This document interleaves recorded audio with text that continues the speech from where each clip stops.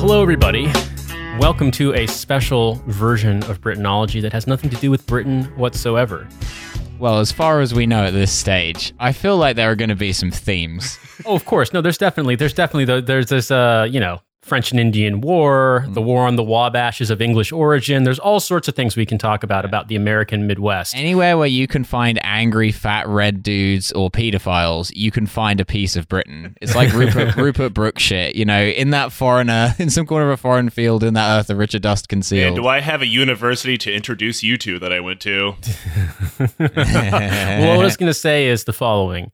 I have made the joke many a time to Milo on Twitter, to Francis and Joe and everyone in our in the zoo crew that Britain I've discovered is just big Indiana or big Michigan or big Illinois. It's the big Midwest. It's just and quite frankly, it may be smaller than the actual American Midwest, but in terms of culture and in terms of individual states, Britain is bigger and has more outsized influence than any one Midwestern state.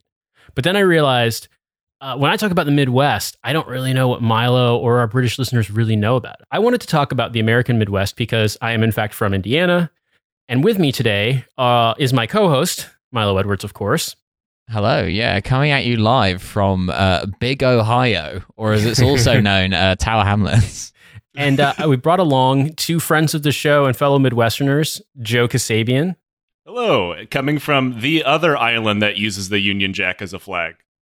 Oh, New Zealand. No, he means Australia. And of course, Francis Horton as well. Oh, good day, mate. The Missourian, who we have no Union Jack anywhere. I don't think I've ever seen a Union Jack in this entire state.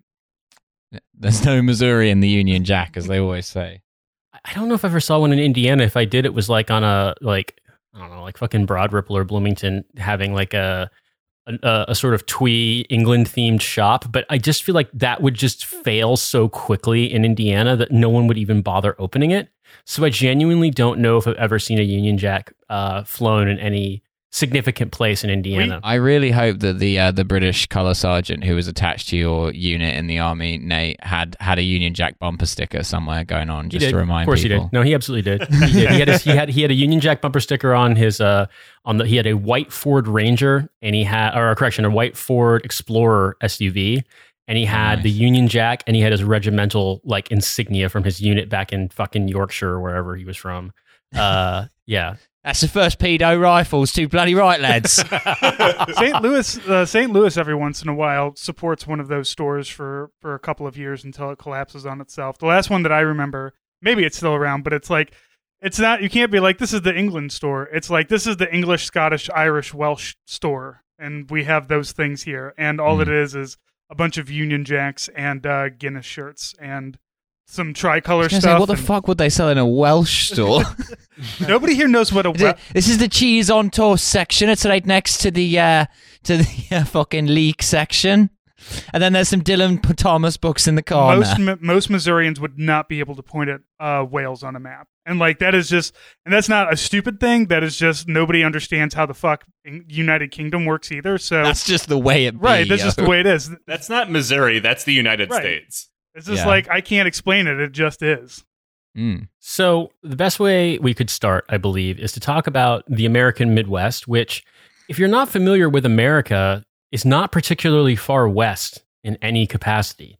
I would go so far as to say, although the census and the American sort of registry of facts and such does call part of the Midwest the area that is to the west of the Mississippi River, I personally don't fucking buy it because, quite frankly, there's no part of me that believes that Nebraska, Kansas, North Dakota, or South Dakota are Midwestern states. However, the U.S. government does, in fact, think that they are. So that is a frustrating thing for me. Well, but I will also point out that the Midwest is really considered the Ohio Valley. And the Ohio Valley just kind of touches most of these states, and that's why they get kind of grandfathered. And South Dakota has nothing to do with being a Midwestern state, but because the Ohio Valley kind of And the Ohio Valley is the everything north of the Missouri River and the Ohio River. And if you don't know where those are, it's perfectly fine. Nobody's going to test you about this, nor do you have If you to. don't know where those are, you might be our Welsh listeners. Might be our Welsh listeners. Who, in an act of vengeance on the people of Missouri, refuse to know where the Ohio Valley is until you learn.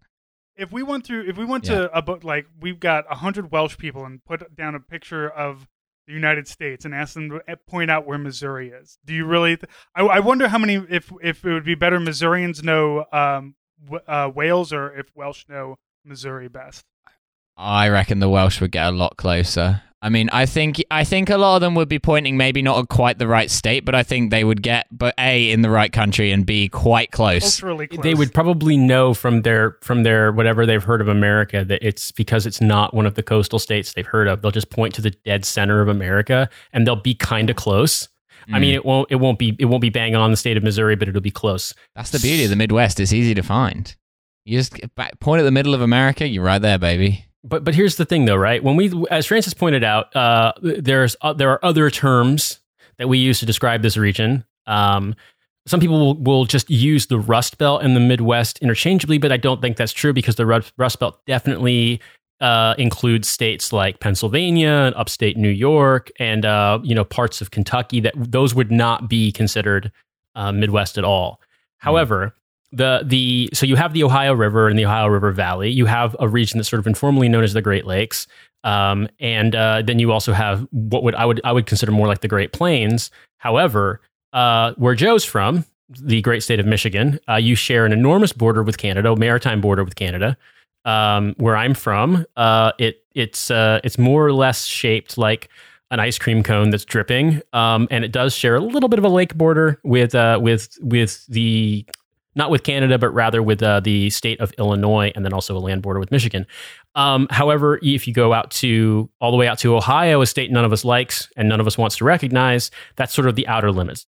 I actually joined the anti-Ohio Hamas, and I don't believe they have the right to exist.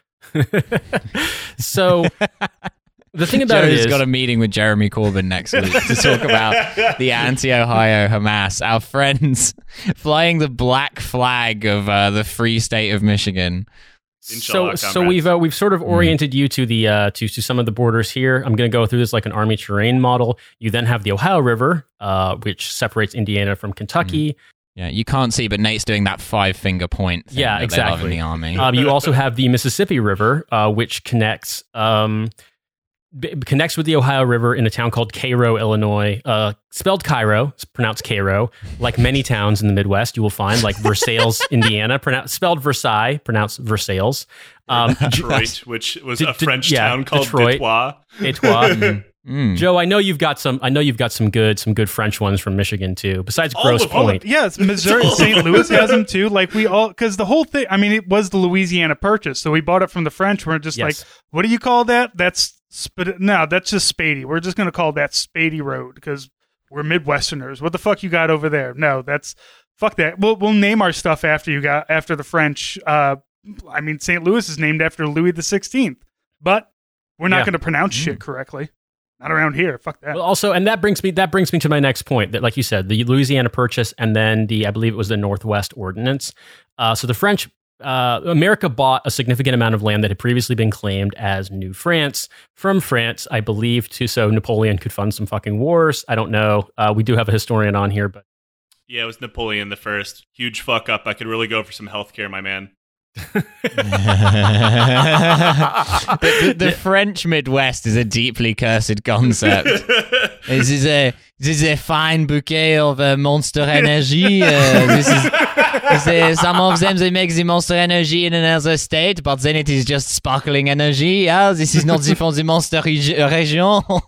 I just like the idea that everything still stays as cursed and awful as it was growing up, but like everybody's fixing kit to do heroin was much fancier.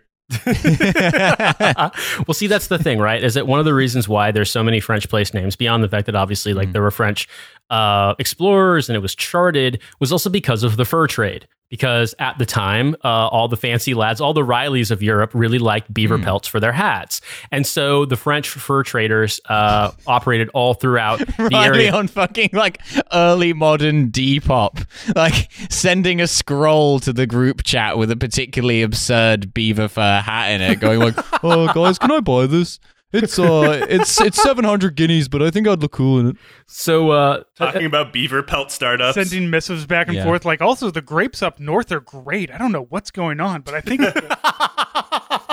yeah, so the situation that you find yourself in here is the fact that so fur trapping was the reason why places in Indiana, Ohio, Illinois got French names, and then obviously the fact that St. Louis is connected to the Mississippi River, on the Mississippi River, meant that the French who navigated it, they had New Orleans, they had St. Louis. I don't think they went that much further north than that. But long story short, we have a place that was mostly settled by the French, named by the French, but then purchased, sold by Napoleon, and settled, and was at the time of the Louisiana Purchase and the Northwest Ordinance, more or less the northwest frontier of America. However, as time went on and they started to expand even further westward, it was no longer the western border. It was now just the Middle West, hence the name. So we've knocked that one out of the fucking park.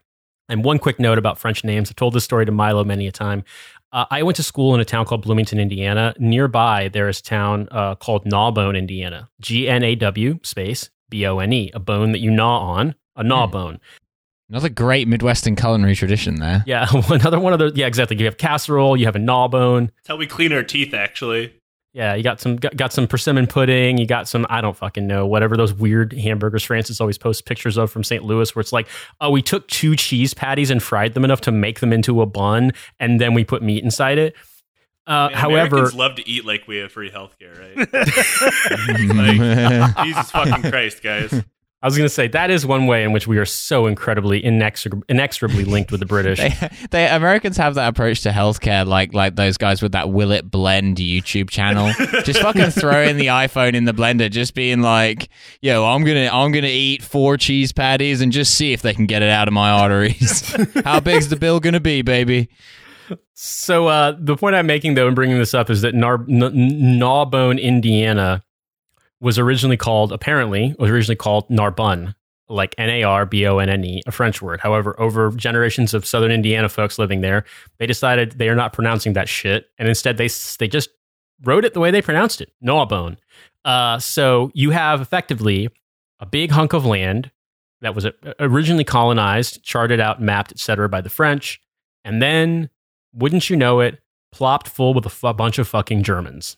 Because, let's be honest, over the 19th century, lots and lots of people left Europe for various reasons, and a ton of German Catholics left and settled in places like southern Indiana, southern Ohio, southern Illinois, and, of course, St. Louis. Now, some of us left for other reasons. Yes, I was going to say, Joe is, of course, Armenian, so that there is a little Armenia of America, but it's way further west than this. However, he wound up in Michigan for some reason. I think it's because there's a huge population of Chaldeans and Assyrians in Dearborn. That makes sense, yeah. We were like, I guess my family was traveling. Yeah, fuck it, close enough. Glendale's so far away. What if we just go to Michigan? I think I got a second cousin there. We have Herman, Missouri. We have a lot of Germans in Missouri too, and a lot of German sounding places like Herman with 2 N's. And if you go there, it's great because it's like got a winery because Missouri has a microclimate that's great for wines too, but just not the ones that Missouri Riley. If I liked wine, I would absolutely be Missouri Riley. Yeah, we've got a lot of German places, a lot of German named towns that also have a lot of very heavy German influence in the architecture and everything. So places like Herman is great because it's like a little tiny German, like an actual town from Germany in the woodlands. There's actually a Switzerland County, Indiana, and the overwhelming majority of people are of Swiss origin there. Actually, got obviously, that name because they smuggled gold from all the other Germans. Yeah, exactly. The houses are all really, really neat and prim, and if you do your laundry on Sunday, they call the cops and they shoot you. Yeah, everyone who lives there wears a big cowbell around their neck, and that's also how they elect the state senators. But the point I wanted to make, though, having defined the geography of the Midwest and described a little bit about the history, is here's the thing, right? So the draw of a lot of this stuff was that the U.S. government would basically allow you to stake land claims and homestead. And so, in those initial periods, call it the first half of the 19th century, you had a lot of people who traveled to these regions and settled in. They typically traveled by boat on rivers or before the construction of the Erie Canal, which allowed the Hudson River to connect to Lake Erie, which allowed you to basically sail from New York City all the way up through the Great Lakes and then get to Great Lake cities like Chicago that way. Prior to that, you had to navigate on the river. And so, for example, I went to school, like I said, in Bloomington. There were kids that I knew from Evansville, which is a town in the very far south of Indiana, who their grandparents' first language was German, and they spoke German at home. And I'm not that old. So you definitely still have that influence. You also have a lot of, to use a word similar to O'Reillyism, lots of little micro regions as far as places where people are super German versus places in, I don't know, in the upper Midwest where people are extremely Nordic. If you've watched Fargo, you've got a lot of those weird accents are because most of the people who are from places like that area of say, Minnesota, North Dakota, etc. I cannot believe that you would suggest that people from Norway or Sweden would be involved in creating a very strange accent. I don't see how that could happen. Yeah, there's lots and lots of Nordic people, Nordic descended people up there. So we have this big hodgepodge. Started out as a homesteader, agricultural place, and then with the advent of the Industrial Revolution, you got lots and lots of factories. You got you have a climate that makes it easier for people to be indoors, working with horrible hot machines year round, as opposed to the South, where you kind of couldn't back in those days. And then you also had all the river traffic for trade and stuff like that. So that led to a huge industrial boom as time went on. And then when it became cheaper to box all those factories up and ship them to Mexico and then further afield, all of them closed down, which brings us to the state of the Midwest today. Folks, it fucking sucks. So, Joe, could you give us a brief summary of your home city of Detroit? Oh, man. So that industrial box up and move thing, that happened in phases, right before I was born. It happened to Flint first. And we all know how that went. Very well. Yeah. Everything's great there. Don't Google it. No, it's fine. Obama drank the water. It's good now. Flint being the seat of General Motors that then went to shit. There's a documentary from Michael Moore called Roger and Me, and one of the things he shows in the documentary is a news clip of local Flint news people doing like a live TV spot, and in the middle of their broadcast, someone steals their van and drives it away. That's cool. Big love to Flint. Detroit is wild because it's been in a steady downturn of industrial production since the white flight of the 50s, 60s, and 70s, right? And slowly but surely, because the white people moved out to the suburbs, one of which literally has a wall around it. I can't remember which one it is. And then they would commute into the city to continue working their very well-paid factory jobs. And then slowly those would go away. Those suburbs would go to shit. More people would flee the city, which is now why, people are attempting to gentrify it now. I haven't been back in quite some time. But that's why huge swaths of the city are used for ruin porn. It was originally a city built for around 2 million people, right? And I believe 500,000 live there now. Yeah. It's 600,000 now. Yeah. With the sort of Detroit Renaissance that they've been talking about with gentrification and stuff.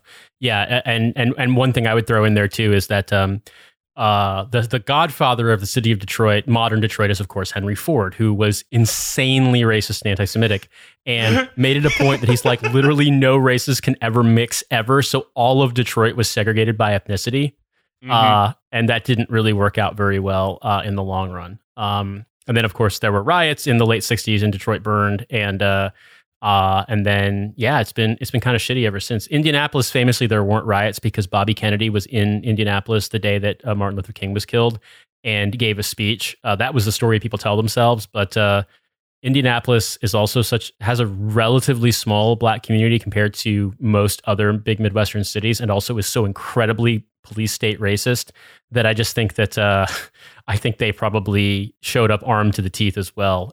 Which, yeah, that's another part that we'll get into is the segregation and racism, which is a huge deal. But yeah, I was going to say. So, Francis, could you maybe give us a summary of your home city of St. Louis? St. Louis is a very strange place that, so you know how like a normal city is large, like London, it's large, but you've got your center, like urban metropolis, and then it kind of goes out and you've got suburban areas. I assume Detroit is kind of the same, like suburban Detroit is still within the city limits of Detroit, right, Joe? Is that? Those suburbs have done their best to declare themselves separate Okay. cities so they can not have to deal with Detroit. Well, if you want to know what that looks like, look at St. Louis, because we did that in the 1800s. The city of St. Louis decided to split from the county of St. Louis. So the city of St. Louis is about 62 square miles, right? It's kind of this little weird, it looks like a stomach when you look at the entire city limits. And there's 300,000 people in there. We once upon a time had twice that population, but you know, white flight's a motherfucker, as I'm sure every Midwestern person knows at this point. And so the split meant that we have 88 municipalities, and at one point in time, we had every one of those municipalities. Well, not every one of them, but we had about probably I would say 50 different police forces that were part of all of these cities. So you had the St. Louis Police Force. And then all these little places that would be these little shitty areas that is only like about two or 3 square miles, and it's called Pasadena Hills or fucking, you know, some Webster or whatever. And then inside of those, they would have their own police departments. Now, if you can imagine what a police department in a small town is like, they're always shitty, right? Because it's a small town and you're an outsider. Now imagine you have to drive through a small town every fucking day. And if you're doing 4 miles over the speed limit, you will get a $150 ticket. That's the reality of a large part of St. Louis in some places. Now, the map just looks like pre-unification Germany. The county has consolidated a lot, and there's a lot of rumblings about smashing everything back together. Not necessarily because, you know, obviously, like all the rich places that are really far out don't want to integrate into the St. Louis city because they're like, why should I take on your tax burden? And it's like, cool, just let the city fail. I'm sure that like when, you know, the heart of a region grows cancerous, that the arms will be perfectly fine afterwards. Knock yourself out. So we've got that going for us. We have an arch. That's our big thing. Is we have an arch. It's 630 feet tall. It's half of a McDonald's sign. It is not as cool as what we used to have, which was a riverboat McDonald's. Unfortunately, that was taken from us. What? Oh, hell yeah. Was that for like regulatory reasons? Like McDonald's was illegal in the city, so it had to be on a riverboat? No. It was like a McDonald's casino. We used to have The gambling clown. You did kind of gamble every time you went over there to eat, but it was, yeah, we had a McDonald's, a floating McDonald's that it was always really exciting when you got to go there, and it was like, it cost twice as much to go to than a regular McDonald's, but Join me in the river McDonald's. You pay for the experience, and by the experience, we mean foodborne illness because our fridge. Have is you broken. got your sea legs, Mr. Chapo? You will find me by the clown and the river McDonald's. just imagine you're just sitting there, you're enjoying your Big Mac, and then all of a sudden, like this Ironside with the Burger King logo just comes steam chugging up, like Civil War era Ironside just comes up alongside and just starts shooting cannons into. Just starts hitting you with fucking grape shot, just Oh, blasting man. you. Which one, McDonald's or Burger King, is trying to preserve slavery in this situation? They're just there for the sweet riverboat side. They don't care what's about the slavery. So you're saying it's about burger rights? Exactly. I was gonna say burgers' rights. Yeah. Yeah, man. So that's St. Louis in a nutshell. Yeah, so I'm from a city right outside of Indianapolis called Carmel, and I mentioned the fact that I'm from a suburb because it's important. Unlike St. Louis and Detroit, Indianapolis did the complete opposite, and rather than townships and small cities and such, you know, carving themselves out and forming exclaves to escape the burden of taxation and the burden of common services and the burden of being in a fucking civilized society, Indianapolis actually merged the county, Marion County, which is where Indy is, with the city of Indianapolis. So all those townships, all of those smaller cities got kind of absorbed into, and there are some exceptions to that, but by and large, everywhere in Marion County is part of Indianapolis. Which, okay, great, except for the fact that in the 1960s, this whole thing called desegregation happened, and lots of people were not interested in desegregating, so they left the city and fled to the surrounding counties' suburbs. And that's where I'm from. Legitimately went from being a town, it was a town with the first stoplight in America and the only stoplight in the town until the 1970s when it went through a huge boom because of all the racist people leaving Indianapolis. The thing about Indianapolis is that unlike Detroit, which... That's such a fucking bit of American ephemera, like, oh, yeah, the first stoplight in all of America. People come from miles around just to look at it change color. Would you look at that, fellas? The stoplight is also racist. Yeah. It's just every single light is blackface. Yeah, and I'm going to say, look, we have several world's largest in Missouri that we're very proud of. So it is a very Midwest thing to say, like, look, we have the first of a thing because... Literally, why else are you going to go to Carmel? Oh no, I'm dead serious. My dad has sent me these weird Indiana Historical Association articles that he loves to share just because they're so bizarre. And one of them is like a magazine entirely devoted to Indiana's unique round barns.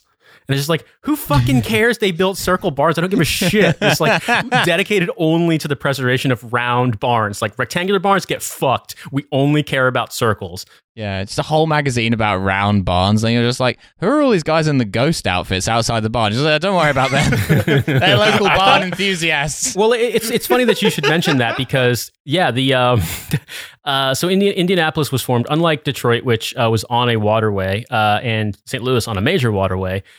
Indiana is on the White River, but it wasn't really navigable to any significant extent. So Indianapolis was mostly chosen as like a depot, a stop on the first major road across the U.S. And then they built railroads and they tried to build canals. And hilariously, they actually bankrupted the state trying to build canals like highways in the 1840s. So Indiana has the only like equivalent to or at least the first mandated balanced budget amendment because of the fact that the government was like, all right, we'll pay your debts, but you can never take on external debt ever again because you built too many fucking canals. So it's a strange kind of a basket case state.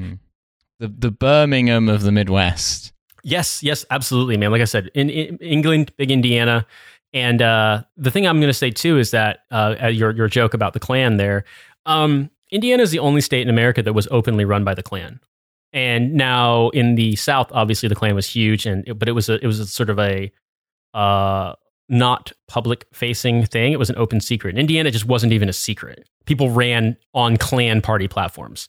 In the 1920s. And the only thing that, in fact, I believe the governor, who was a Klan governor, got wealthy selling white hoods and sheets to farmers. So, like... He had an MLM of racism. It's a living. Kind of impressive. Yes.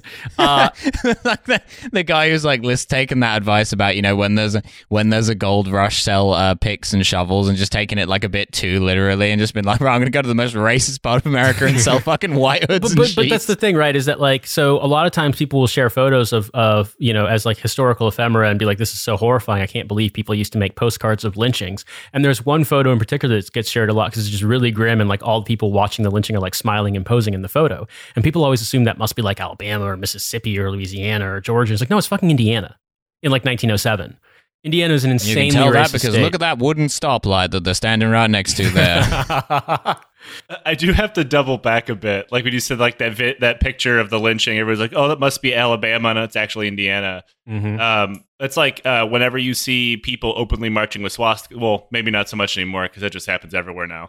But like even like a couple of years ago, they're like, oh, these fucking, because, you know, the swastikas would get flown side by side with like Klan shit. So people would always assume it's the South. Well, the American Nazi Party's headquarters is in Detroit.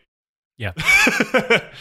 So like, it's as the Blues Brothers taught us about Illinois Nazis, it's got a proud Midwestern history. Well, I mean, and I'll throw this one out there too, that people in Indiana used to joke about like how these names are just funny anachronisms. They're like, oh yeah, Whitesville and Whitestown. It's like, dude, those towns were incorporated in the 1920s. Those names are not accidental. Right. No, like you might as well call it. Absolutely not accidental. It's because they're really into keto there. Everyone's eating egg whites. They're getting huge. Love meringue in They Whitesville. couldn't all name themselves Sundown Town, so they had to go. Well, that's the thing about Carmel is that like where I'm from, legitimately, I never saw it, but I've heard stories that folks said that up until like the early 90s, there was literally a don't let the sun go down on you here sign involving the N-word in Carmel. And like, I mean, it's just First N-word sign in America. I was gonna say the thing, the first stop sign in America and the last actual sundown town in America. There was one in West Virginia before that, but they spelled it wrong, so it didn't count. The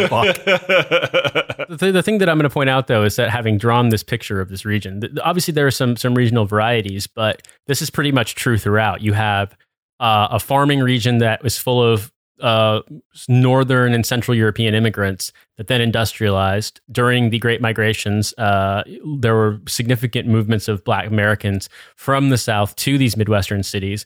Those populations were very small prior to the Industrial Revolution.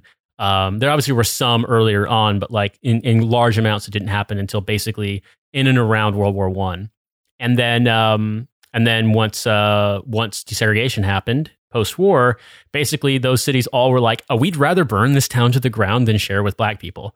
And that brings us to the modern, our beloved home and blighted hellscape of a region that we're from.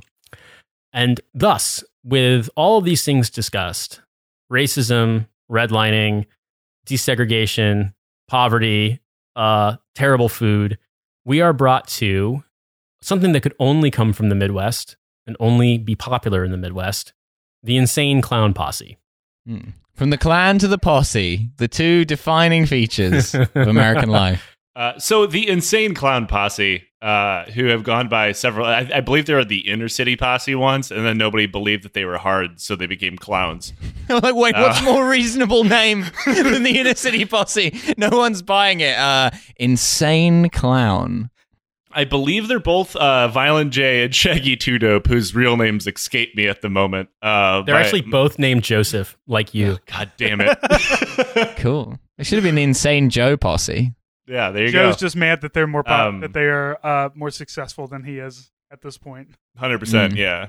Mm-hmm. Actually, every time someone on Twitter says they're going to become the Joker, they're just taking our culture. It's unfair. But yeah, I think they're from the suburbs of northern Detroit, but they eventually like drifted downward like a lot of us because it's the only place they could afford to live because you could buy a house for the price of a used VCR. He's not joking. You can literally buy houses in Detroit for like $10,000 now. I can only imagine what that would. Oh shit! Wow. Yeah, I've seen some for like 5 to 7. Granted, you probably don't have trash collection services, water, or electricity. Yeah, you can buy one of those houses in Missouri easy, or in St. Louis, and it might still be on fire. Yeah, the fire's extra. But yeah, I mean, maybe you can do an aside about the culture of Detroit and Devil's Night and the fact that like some places you play pranks on Halloween, but if I'm not mistaken, in Detroit the night before Halloween you burn houses down. That is how I got my first charge. Yeah,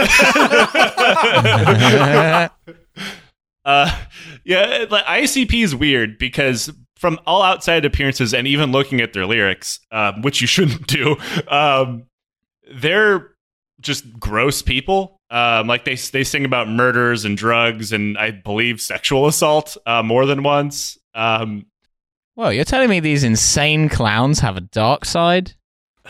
They have a whole dark carnival, actually, which was weird. It was like their own made up religion, which I don't think I know enough of to talk about, or if it's important because it's really dumb. It's just instead of heaven, it's the dark carnival that you go to. It's nothing.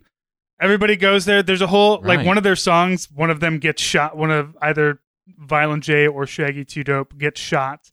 And at the end of it, he Too Dope, Too Furious. Yeah, in the end he goes to the dark carnival and like it's all of his buddies getting high and hanging out. So that's it. It's the idea of heaven that like a gross person would have, just like this is the trouble I find with most musical impresarios is they don't have enough of a sort of developed like ideology of the afterlife. Like I would be way more into like, Selena Gomez if she could give me a more precise taxonomy of what awaits me in the Selena Gomez version of the hereafter. Like, is there like some kind of Sisyphean task you have to complete? Just rolling a Faygo bottle uphill forever. Yeah, you crawl towards Justin Bieber, but he always recedes from you. Like, what is it? Are you coming out to us as a Scientologist now because L. Ron Hubbard has just volumes and volumes of the afterlife for you? That's what my next sci-fi book is, baby. Does L. Ron Hubbard have a cheap, sugary beverage that has somehow become associated with a band that has its own religion? I don't think so. That's the weird part. I think the part for me, because I was an ICP fan growing up, I grew up dirt poor to a level of poverty I don't think I've seen in the United States until I moved to Hawaii. Like single parent, sometimes you're having sleep for dinner. We didn't have Christmas, things like that. And I see, like if you had pop or soda, whatever the fuck you call it at home, you had Faygo because you could buy a 3-liter for 75 cents. And, ICP in general, they grew up white trash and poor too. So like they use that as their aesthetic. And they said like, they're effectively, this is what the Juggalos were, is like, lyrics aside, nobody really gives a shit. Everybody overlooks all the serial killer songs and shit. Like they're literally called horrorcore. And like, we can all hang out. We all can be broke white trash together and nobody can judge us. So like, and like I say white trash, but it's like, quite honestly, the most inclusive group I think I've ever seen. Ever. It's a very strange phenomenon. Their fan base, because it's such an extreme thing and because like people who tend to be into ICP are really into them, like they have what are effectively like week-long annual meetups, like the Sturgis motorcycle rally, but just because you're into this band, and people just like go there and get high and hang out and drink Faygo and alcohol, and they all arrive in this one little car and they all get out the back. It's really cute. The main difference between the gathering of the Juggalos and Sturgis is even ICP was like, no, COVID's dangerous, we should stay home this year. Sturgis fucking didn't. Yo, we might be insane clowns, but you know what's really crazy?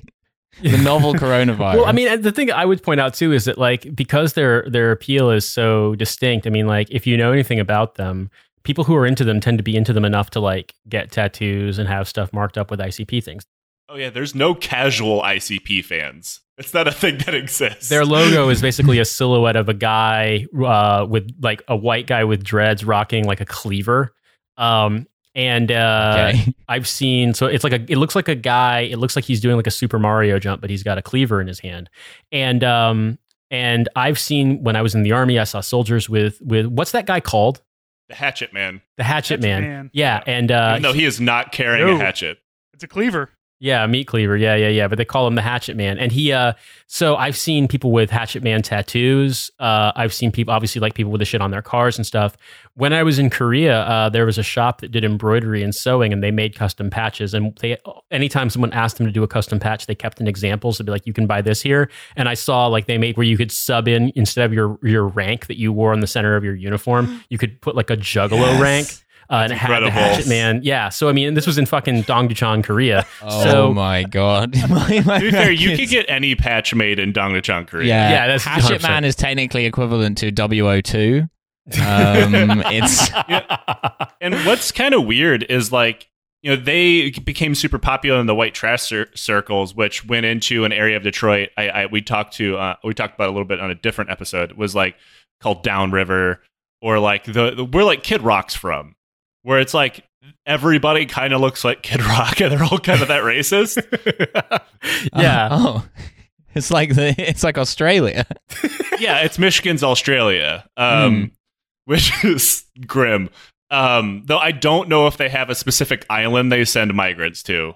Maybe Mackinac. But they would, like, when ICP found out about that, they like made a whole song called Fuck Your Rebel Flag and like made a shirt with them pissing on the Confederate flag, which is huge in that area. Which it's just like, I'm not an ICP fan. I don't like casually play their music in the background or whatever, but like, you can't do that. You have to be an obscene fan or you have to not listen. Those are the rules.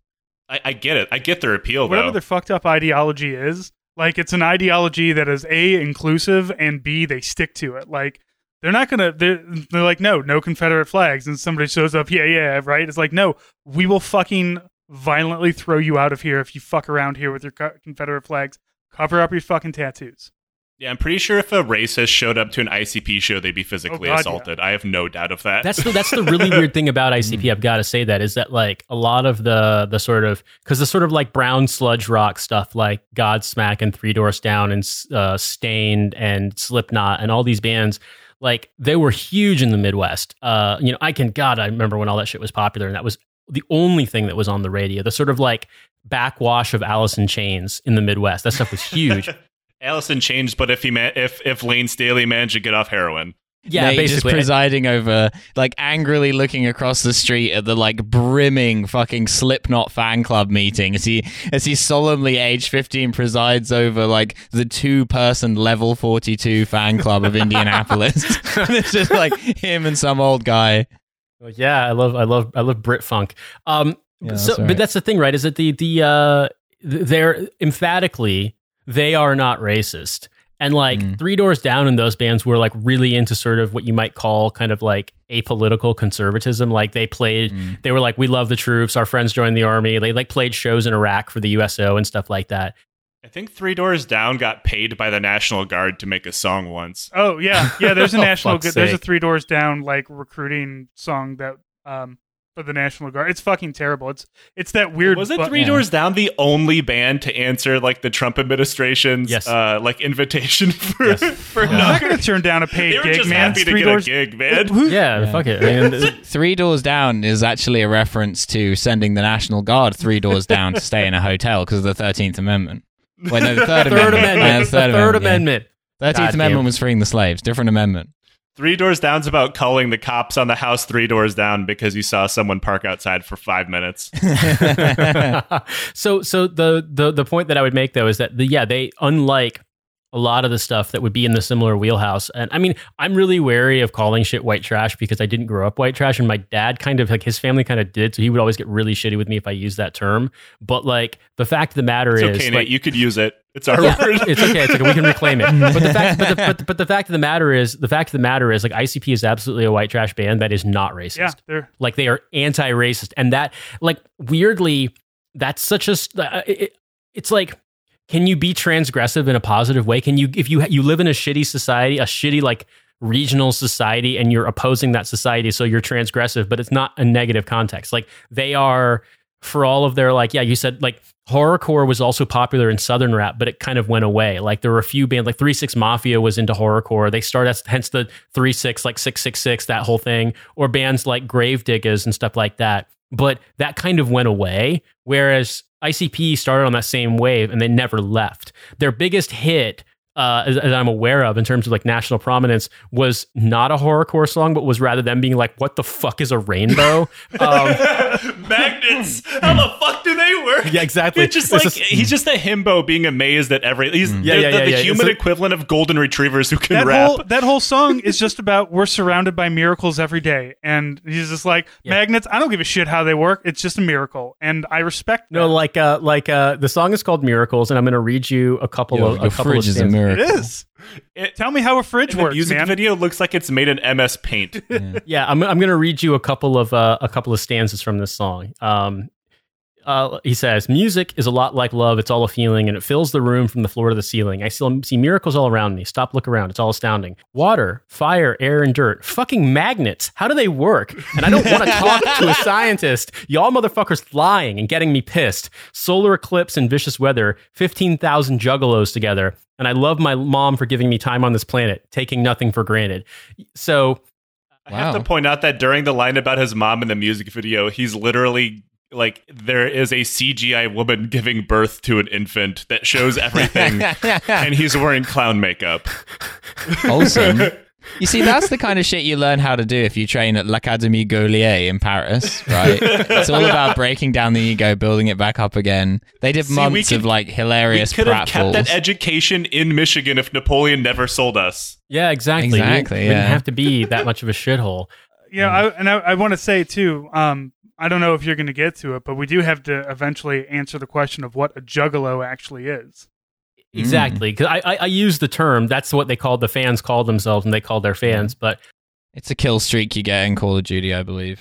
There's a song called "What Is a Juggalo" that goes through it. And France, God, I forgot about that song. Is every one of their songs like written in this sort of like preschool tone of voice? Yes, 100%. Awesome. I mean, there's also. Let's put it this way: I respect them for basically refusing to not be morons and also being anti-racist, because like I said, they refuse to sell out in like a compromise how fucking stupid they are way, and also they implicitly or explicitly to their fans are like, you cannot like our band if you're racist, and I respect that a lot. However, like the best way I could describe ICP, and I listened to them when I was a young teenager, is that like, what if Eminem was 100 times dumber? Like, that's the best way I could describe it. What if Eminem never went to Detroit to learn how to rap?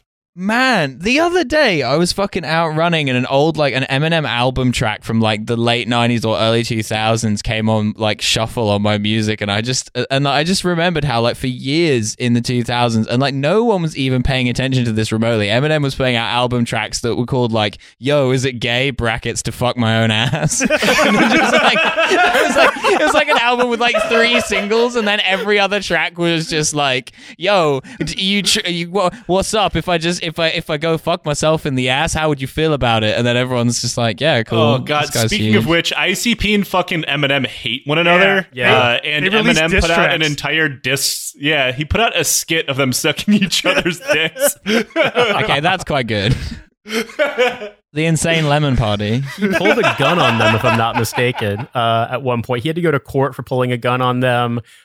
I find it very funny when rappers who are all millionaires get into these beefs where they like actually end up in court because they like pull guns on one another. And it's like, you know, you're rich, right? You know, you don't have to do this. But they're not. Like Insane Clown Posse is not jetting around in private jets. And this is Eminem in like the late 90s, early 2000s. So I doubt that he's really... He was like coming up in his career, but he hadn't had the huge blowouts yet. Yeah. And to be fair, Eminem had a lot of most of his like, you know, the D12 guys get shot and actually killed in some gang shit, whereas like ICP's friends all died the same way mine did, doing too much of their dad's opiates in the basement.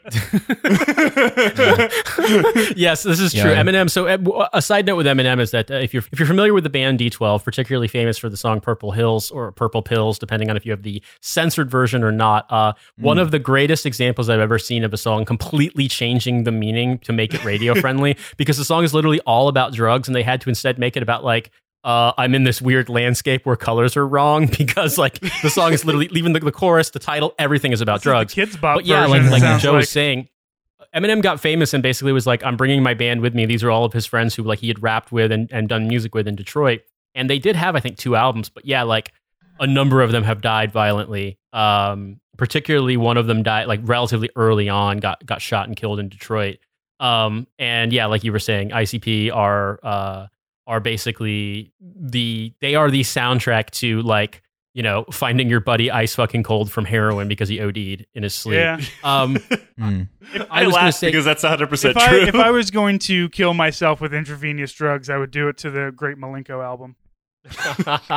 Well, I was going to say this too, that like Eminem, every song that wasn't a single, and even some of the singles are songs about how he's going to murder his ex-wife or his mom.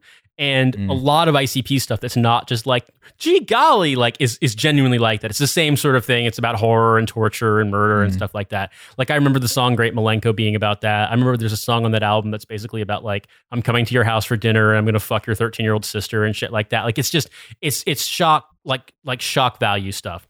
But it's like, it's basically, it's an Eminem if it was way, way dumber. So I don't recommend, if you're not familiar, going out and listening unless you want a laugh, because like, yeah, it's trash. But I love to be in the woke murder band where it's like, you know, I'm murdering a guy horribly, but not in a racially motivated way. Okay, hey, I'm murdering him because I enjoy murdering. Yeah, absolutely. That's the race of the man is irrelevant. I am a serial killer, sir. Yeah. No, I was gonna say that's Detroit progressive. Is I'm murdering you, but not in a hate crime way. Yeah. And as long as they don't steal anything from me. I just need to murder somebody, and I'm sorry that it's got to be you, but it does have to be you. Guy who every month does like a statistical analysis of like who he's murdered to make sure that there's an appropriate level of diversity. Oh no, we means tested our serial killer. Shit, fucking Clinton. God damn it. I can't kill anybody until I can find a Peruvian somewhere, just to really balance myself out. I have to amplify voices so I can kill them all equally. Taking a flight to Hawaii is like, cool, I can get a Hawaiian person and enjoy the beach while I'm here. Really. To be fair, you could just go to Vegas to do that. So I would like to read a couple of the lyrics of what is a juggalo, so people can understand what a juggalo is. He gets butt naked and walks through the streets, winking at the freaks with a 2-liter stuck in his butt cheeks. Okay, hang on, question. Fellas, is it gay if? First of all, this sounds like an Eminem song. Second of all, is the 2-liter supposed to be in his asshole or just like kind of between the cheeks? Is it what sort of like is he doing this for a sexual reason, or is this purely like he doesn't have pockets? And if you're putting it up your asshole, is it like bottle side or bottom side? Because that changes the butt calculus quite a bit. Call me a simpleton here, but I feel like if he was sticking the 2-liter up his ass, he would say up his ass. So to me, between his butt cheeks means he's literally like wedged the bottle for easy access between his ass cheeks, but vertically. So basically, the bottle is fixed in the crack of his ass, and he's like, "I want some Mountain Dew. I'm gonna reach behind and pull this thing out." Like if your butt is big enough to keep a 2-liter, man, you're thick as fuck. I'm just gonna say. Yo, ICP fans got cake. The insane cake posse. Let's also remember that this is the time of Jenko jeans too. The insane back pussy. Sorry. This is the time of Jenko jeans. So you had a lot of pant. A lot of pant going on that you could fit a lot of things into. Oh. So maybe you could wedge it. I forgot about Jinkos. Yeah, you could have the Jenko, and it just like the jeans just hold the 2-liter there. This song is about Kevin Smith. Here's the next one. And his jorts. What is a juggalo? He just don't care. He might try and put a weave in his nut hair because he could give a fuck less what a bitch thinks. He'll tell her that her butt stinks and all that. Whoa, crazy. Women hate it when you do that. Women, like if you tell a girl that her butt stinks, they'll be like, so it's like muscle confusion for their brain. It's like the most powerful negging technique. They also you got to realize that not all ICP songs, but a lot of them they rap in what I would describe as like, this is what the guys from Cypress Hill would sound like if they were trying to sound like white people. like what is a juggalo? Like that kind of shit. Like it's not good. I mean, so imagine this in like a really kind of like imagine Axl Rose rapping. That's what this sounds like. What if Eminem had a TBI? Okay, I've got one more for you. My favorite lyric of this. What is a juggalo? A dead body. Well, he ain't really dead, but he ain't like anybody that you've ever met before. He'll eat Monopoly and shit out Connect 4. And then the next lyric after that is a lyric. Okay. Solely raises more questions. The next stanza after that is a miniature like of whoever did that line. The other one saying, "What the fuck are you talking about?" And it says, "Don't mind my shit, just rap, motherfucker." There are many lyrics. There's a Hulkamaniac, a graduate. He ain't a phony. He'll walk up and bust a nut in your macaroni. I mean, there's just okay. A juggalo is kind of a dick. Will in fact is do what the juggalos don't care too much about food sanitation. Yeah, you're in the cafeteria. A guy comes up and nuts in your macaroni, and you're like, "Dude, what the fuck?" And then a guy's like, "No, you don't understand. He's a juggalo. It's part of their culture." And they do. And you're like, "Oh, I'm so sorry, man. I didn't know." They do call out parts of they call Southwest, Downriver, Jefferson, which I assume are all things inside of Detroit. But then at the end, it's they're calling out as who are juggalo cities: Detroit, Cleveland, and St. Louis. So, yeah. You also nut in your neighbor's macaroni. Good day to you.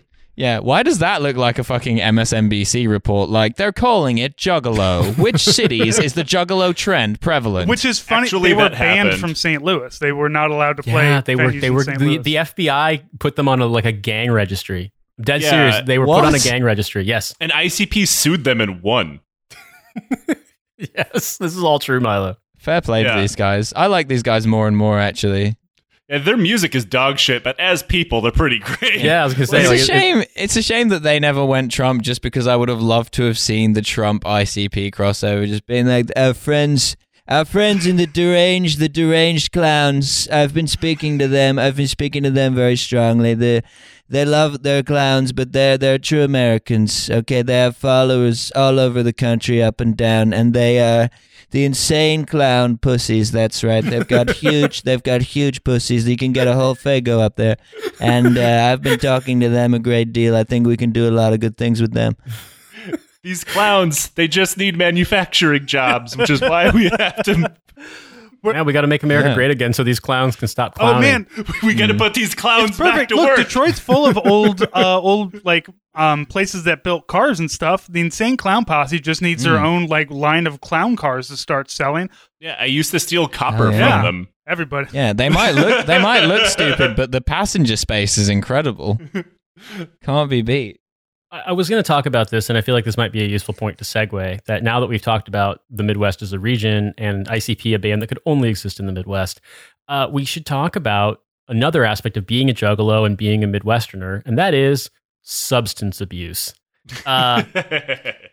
The sort of thing that leads you to be a fan of the Insane Clown Posse. I'm going to preface this by saying that England obviously has a huge problem with substance abuse. There's a huge culture around binging. We talked about this on the Britanology about the Big Night Out with Tom Usher.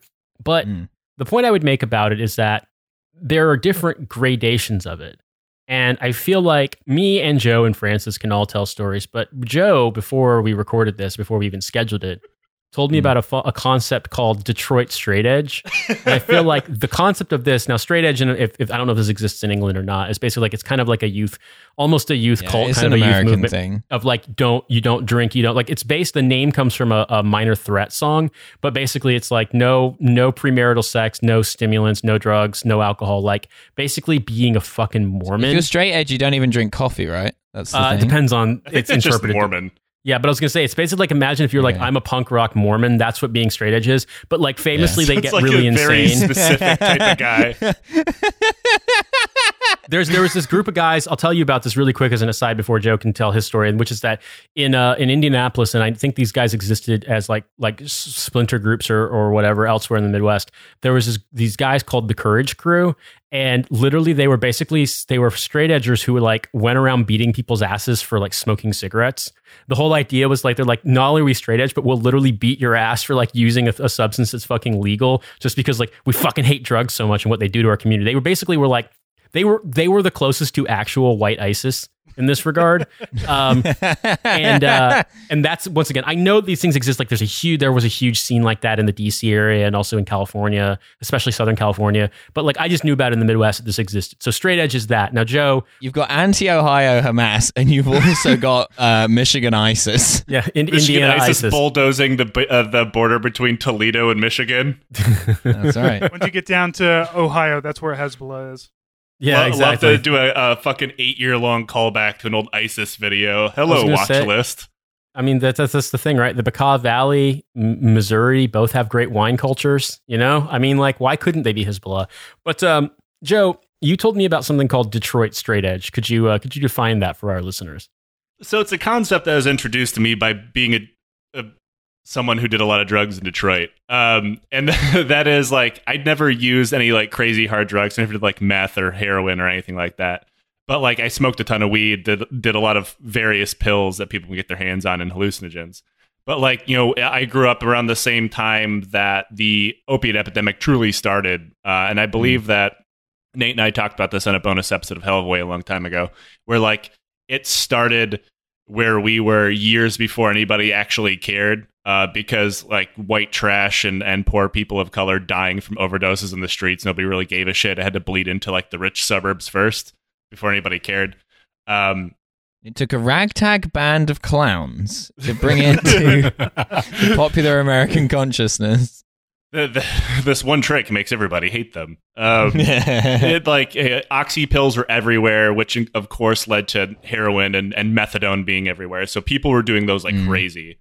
And a lot of people didn't fuck with those. So you'd go to parties where, you know, people are doing like whippets and random, pills and, what was, before Adderall's, Ritalin, you know, you'd have your collection of candy bowls worth of drugs, but then it would always come down. You'd be offered, oxys or methadone or heroin, and I'd be like, oh no, I'm good. And then a friend of mine who ended up dying from methadone abuse would be like, oh, so you're straight edge. And I knew what straight edge was. Like I like went to punk shows and like I listened to Minor Threat. I was like, the fuck are you talking about, straight edge?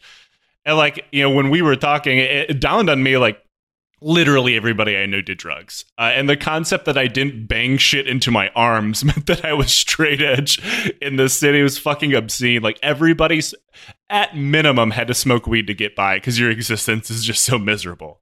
And like everybody's getting pills. You can go to pill farms or you could just buy them. Cando's like has a land border to the south of us. So like people go over and get fake scripts and bring them back. You can get all this shit for like $5. So everybody's just ripped out of their mind. And the idea that you just didn't do opiates meant that you were straight edge is always obscene to me. It's so. I mean, I'll tell you a quick thing about this, and this is one of the big differences with the United Kingdom and the U.S. Britain does have a problem with heroin, but it's nowhere near as bad as America's. And America's problem with heroin was actually is a relatively recent thing. There was a huge problem with heroin in cities in the 60s and 70s. But, you know, basically one of the sort of guiding principles of the war on drugs was you couldn't, and I'm not making this up, like this was literally stuff that was said by Nixon's advisors, well, you couldn't make it illegal to be black and you couldn't make it illegal to be a hippie, but if people associated heroin with black people and people associated weed with hippies, then a war on drugs basically targeted all the people that, you know, middle America and conservative America hated. It shows a real lack of imagination from an American politician, much less a right-wing American politician, to say you couldn't make it illegal to be black. I mean, there is such a rich history of that, which they're clearly so ignorant of. But the point I'm making here, though, is that heroin was always associated with, like, basically inner city teenage white runaways and black junkies, like, to make it as plain as possible. But what happened in the 90s was that, you know, pharmaceutical companies basically exerted a ton of pressure on doctors and said that they had created this ability to use pain management drugs that were opiates, synthetic opiates that were... you wouldn't get addicted to them because they had time release stuff on them that stopped you from getting it. Now, this is Joe's making a face because it's fucking stupid. For one, that means nothing. You immediately learn how to defeat the time. You fucking crush them up and you snort them or you shoot them or like there's you can. I'm pretty sure you can even like dissolve the lining in water and stuff. But like you absolutely like. There's plenty of ways around it, and wait, so they're like the shreddies of opium, like keeps your opium cravings locked up till lunch. Yeah, well, that's the whole point, right? Is that they said it's literally, hey, we'll push this out to doctors and like strong arm them to fucking prescribe this because, you know, these things don't have a potential for addiction. And of course, they funded research to prove that point, which was completely made up. And so it, like what Joe was describing, like pill factories or pill mills, basically all across the Midwest, all across the South, the upper South, the industrial parts of the South, and in other Rust Belt places like Pennsylvania, New York, et cetera. These clinics popped up where literally like you could go in, they even accepted Medicaid and like whatever your condition was, they'd be like, oh, yep, here's a prescription to help you with your chronic pain. And it was a prescription for like 3 or 4 renewals of 30 pills each of, you know, OxyContin or Percocet. And I mean, like that shit, if you take as prescribed for 4 refills worth, you will become dependent on it. Not severely, but you will become dependent on it. And if you do this over the course of years, you will absolutely become a junkie. And the thing about it is that, well, this was happening in places like in Indiana, where you had lots of people who had lost their jobs, who had lost their pensions too, who had worked in manufacturing. Indiana was a huge center of car parts. It had cars and stuff in like car manufacturing in the 50s and 60s, but by the 70s and 80s, it was like car replacement parts, some like international brands of cars, and stuff like consumer electronics, like TVs, radios, VCRs, that stuff. That all shut down. We've scarcely made a round barn in years. They also lost, these people lost their pensions. These companies would typically, they would, in buyouts or in mergers or in bankruptcies, would basically invalidate their pension requirements or contributions. And so, you know, people didn't have health care. And so all the people had chronic injuries from industrial jobs. And you could get basically legal heroin. The thing about it is that once they started to clamp down on that, or when, you know, doctors, when it got harder to get those pills after like the mid 2000s, well, if you can't get prescribed OxyContin or Percocet, what you can get is heroin or fentanyl. And that's led to where we are today. Like, I mean, I don't have anybody in my family who's died from opiates, but my wife's cousin died from it. I'm sure you've got friends, Joe. I have friends who died from it. I have former soldiers who died from it. I'm sure Francis knows people who have died from it too. This is such a common thing. And the places that are like that originally were like the epicenter of this problem weren't New York or Los Angeles or even like big cities. They were in places like Indiana, Michigan, Kentucky, Missouri, Ohio, Illinois, places that used to be industrialized and places that, all that shit had gone away, or places that had, in a lot of places, like heavy agricultural stuff. And so that's like the not so funny backstory. But the truth of it is that growing up, Milo, when you and Tom talked about how easy it was to get stuff like MDMA or Coke in the United Kingdom. Yeah, that's fucking right, lads. It's called a proper night out. Joe made this joke, and or maybe Francis made this joke, and it was absolutely true that like growing up in the Midwest is not ever knowing anyone who's ever seen cocaine with their own eyes until you're 25. But like from 13 onward, you're like, I know how to get heroin. Like, yeah. In Britain, it's the complete opposite. I've never met anyone who's done heroin, and like all of my friends do drugs. And where we grew up, like Coke is the rich guy drug. But like everyone does fucking like Coke, pills, MDMA. It was weird that you brought up Whippets, because Whippets are like the official drug of British teenagers now.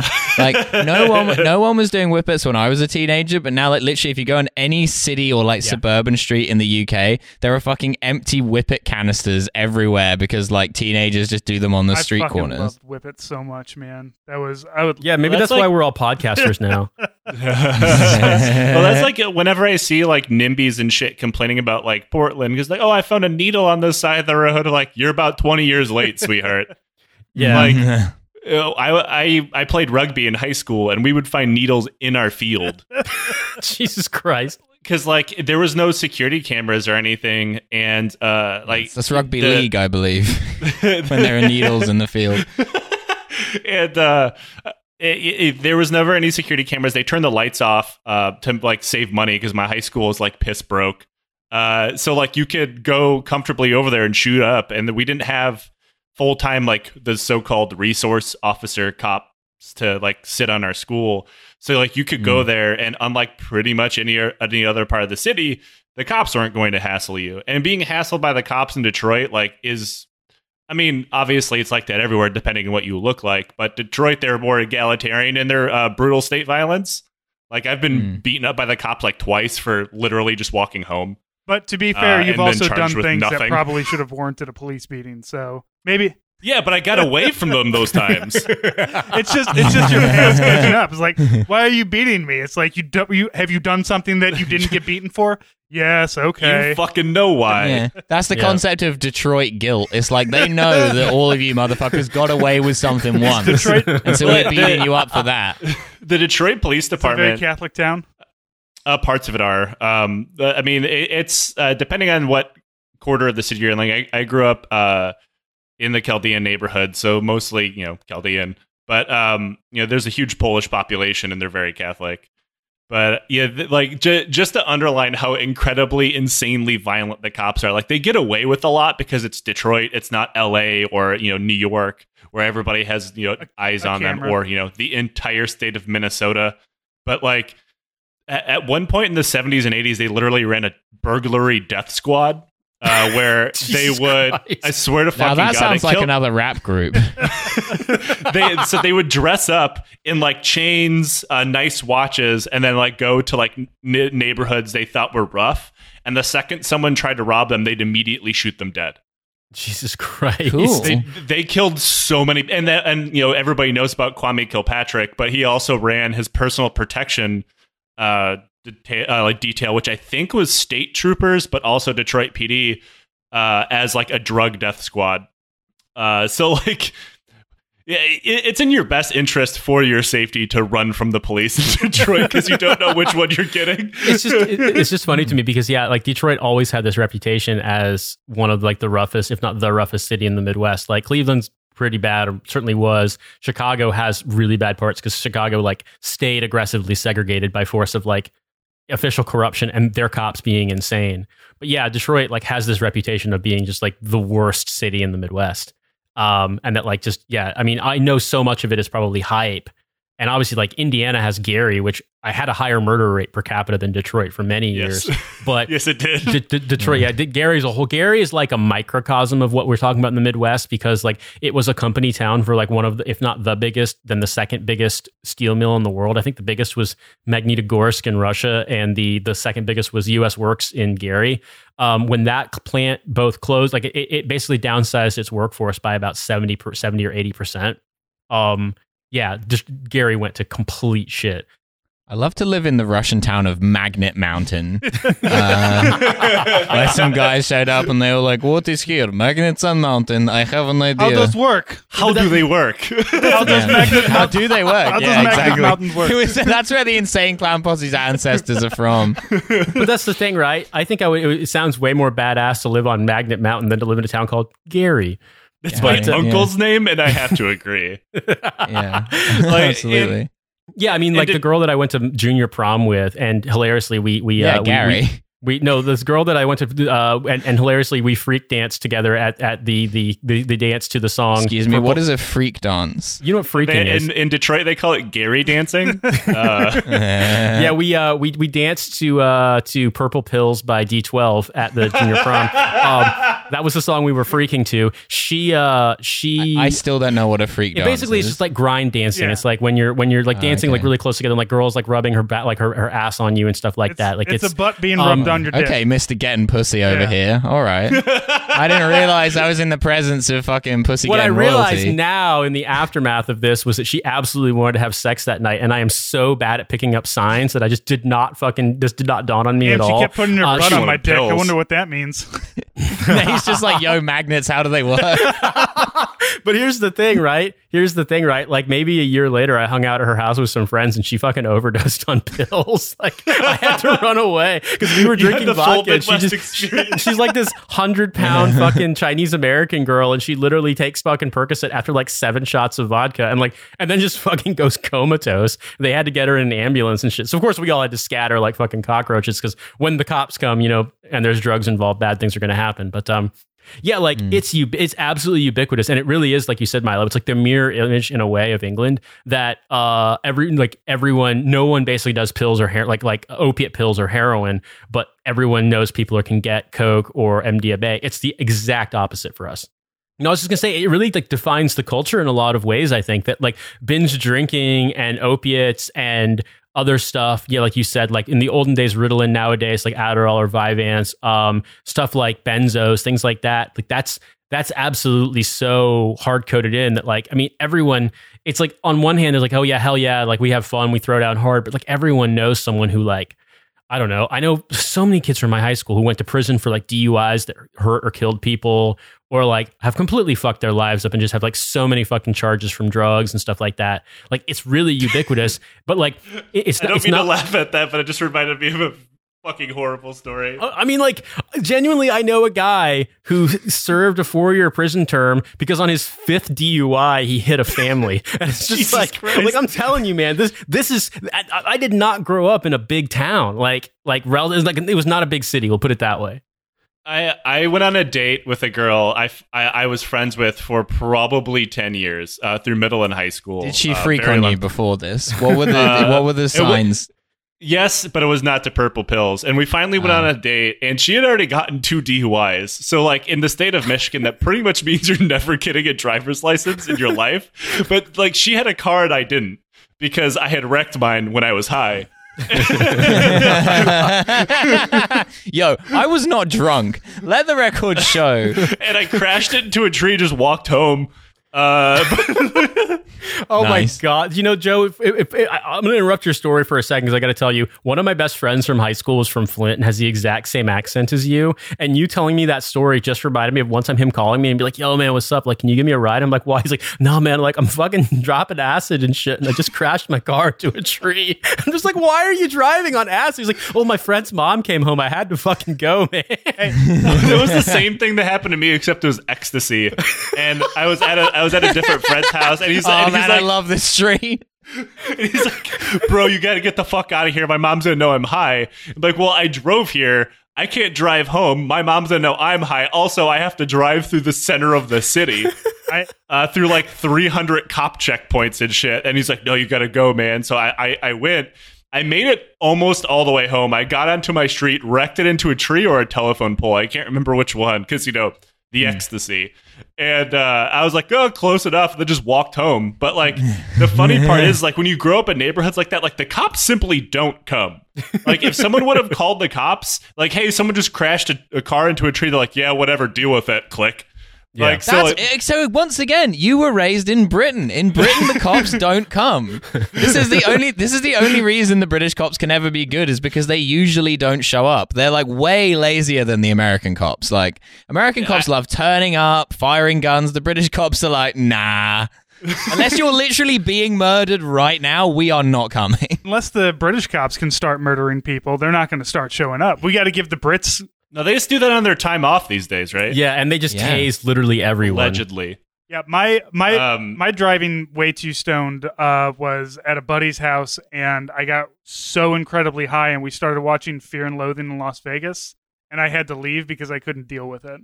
And they were like the next day, whoa, this is a bit intense. Time to go drive. Yeah. Which like the next day when what the fuck is going on in America? Yo? The next day when I talked to my friends about it, they were like, you didn't have to leave. If you're too stoned to watch a movie, you were probably too stoned to drive. We could have turned it off and watched something else. I'm like, yeah, well, I was really high, and nobody thought about that because you guys were really high too. So we see where we stand here with this. I managed to get home though because I'm a very good stoned driver. So I got to tell mine now because you've dredged up so many memories. That same friend from Flint was with me at this one. I love that we all have one. Oh God, we all have multiple, oh my God. Joe. We're just telling the funniest ones right now. I had a friend and his mom was cool with his parents were divorced, of course, and his mom was totally cool with us smoking weed at the house. She just wouldn't be there. And so we went to like Trader Joe's and bought a bunch of shit like food and then went to his house and got high. And then we decided to smoke again. And like, it's not like nowadays, if I smoke weed, I'll literally like hit the bowl once or twice and that's good enough. Like, no, it's like we're doing like a 2-bowl rotation for like 30 minutes, just getting blazed. So the second time happens, we get blazed. And then maybe 10 minutes after we've smoked, my friend who's hosting us, what's up, Jordan? Thanks for doing this, you dick. He was like, dude, this girl's coming over. Like, sex is on the table. You guys gotta leave. And I'm like, but dude, we just fucking smoked. She freaked on me, man.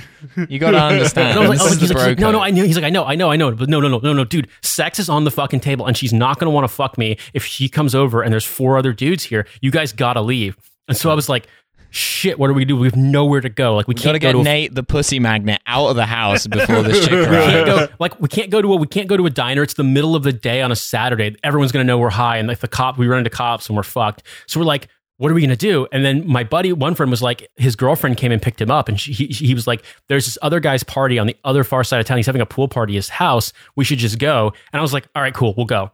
So I'm like, fuck it, guys. All right, we got to be like tactical and shit. Like, let's just drive. And I'm blazed. We're all blazed out of our minds. So, like, we put on sunglasses. We start driving. And immediately, as we turn onto the fucking main street heading south, a cop car is behind us. And I'm like, oh, fuck. Because at this point, I'd already gotten an ROTC scholarship. And I'm like, oh, fuck, shit, fuck. Like, I have weed on me. We're all high. I'm going to lose my scholarship. Oh, my God. Oh, my fucking God. And my friends who like are my age are like, fuck, shit, my parents are going to find out. Oh my God, fuck, shit, we're so fucked. And our friend Brian, who's a little bit younger than us, is just like, dude, I'm so high right now. I'm fucking flying. This is beautiful. And we're like going and we're going the speed limit. It's like the speed limit. And you know how American cops, especially in the Midwest, are? They're just like, oh, you're going the speed limit? I'm going to ram my car up your ass the entire way. Because like they want to speed, but you're like, no, speed limit the whole way.